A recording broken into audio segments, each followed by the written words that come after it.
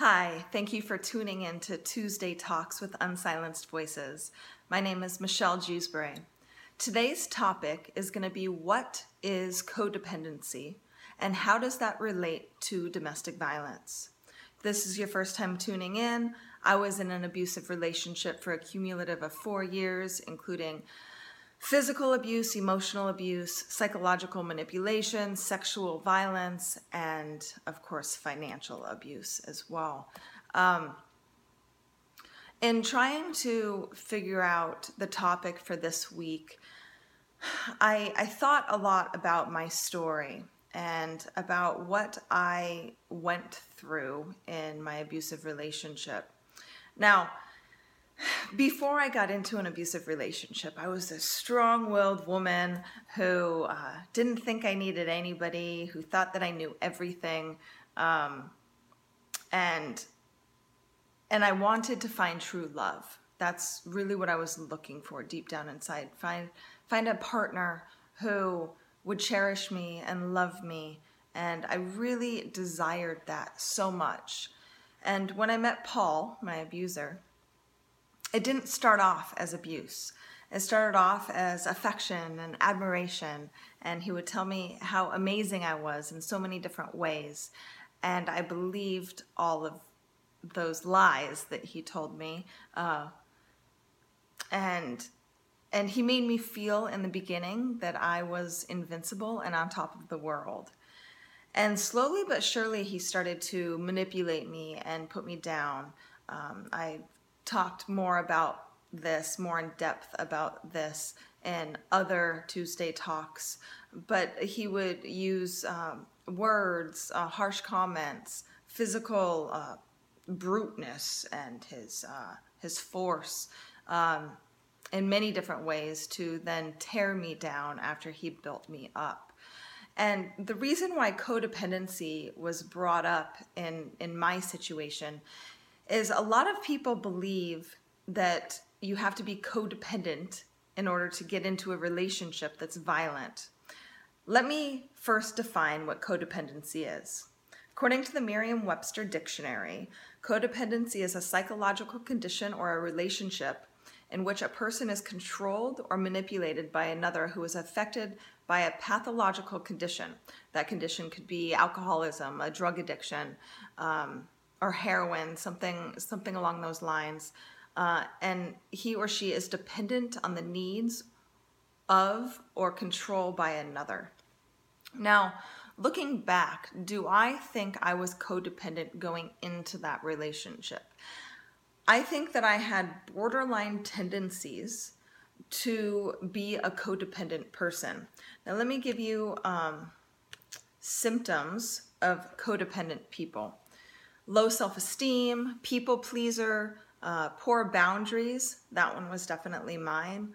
Reactivity, which means that if somebody disagrees with a codependent person, they become immediately defensive.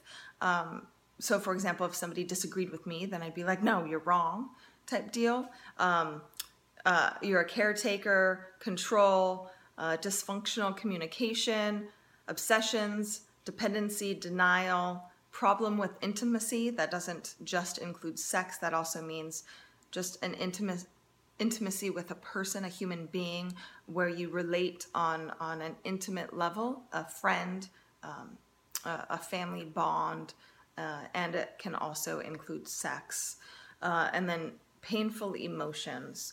So on that list, of course, everybody can kind of identify with one or more of those topics.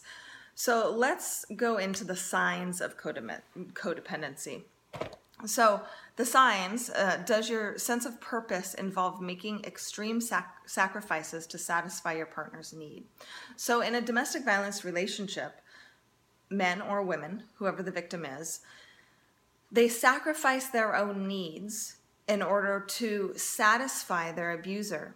It's the walking on eggshell part of the cycle in domestic violence, where you want to appease your abuser so much that you sacrifice your own needs and values and wants and boundaries so you can make them happy, therefore, so they wouldn't abuse you. It's a vicious cycle that continues over and over and over again. That's part of the walking on eggshells cycle. There's 6 signs, so here's another one. Is it difficult to say no when your partner makes demands on your time or energy? Now, before I was involved in a domestic violence relationship, I oftentimes had a hard time with boundaries anyway. So when I got into this relationship with my abuser, when he would make demands on me, on my time, on my energy, when he would beat me up and then the next day think that I should be okay, I faked it. I used to sleep a lot because I was so exhausted from this cycle, this abuse cycle, and trying to appease him on so many ways. A third codependent sign is that you cover your partner's problems with drugs, alcohol, or something else. So this is something that I learned. It's a learned behavior that I had growing up. I would cover up my problems by consuming alcohol, smoking marijuana, doing other illicit things. And when I got involved with him, it actually amplified those for me. I remember oftentimes I would push away the pain and have a couple glasses of wine and think that everything would just be fine, and in a sense ignore the situation by appeasing him and making him feel like that it wasn't his fault, although it was. It wasn't my fault, it was his fault. But oftentimes I would be like, no, honey, no, Paul, I shouldn't have triggered you, or you're right, things like that. And I would cover up that pain with drinking. And I recognize that. Number 4 is that you constantly worry about others' opinions of you. Now, before I got into this relationship, I didn't care less what people thought of me. But while I was in the relationship, I worried that people would start to notice that I had black eyes, that I was bruised, that I was constantly tired, constantly had bags under my eyes. So I definitely covered up those feelings, and I would worry about other people's opinions. Number 5 is if I felt trapped in a relationship. Of course, if you're in a domestic violence relationship, you feel trapped. And do you keep quiet to avoid arguments? This was a definite thing that would happen.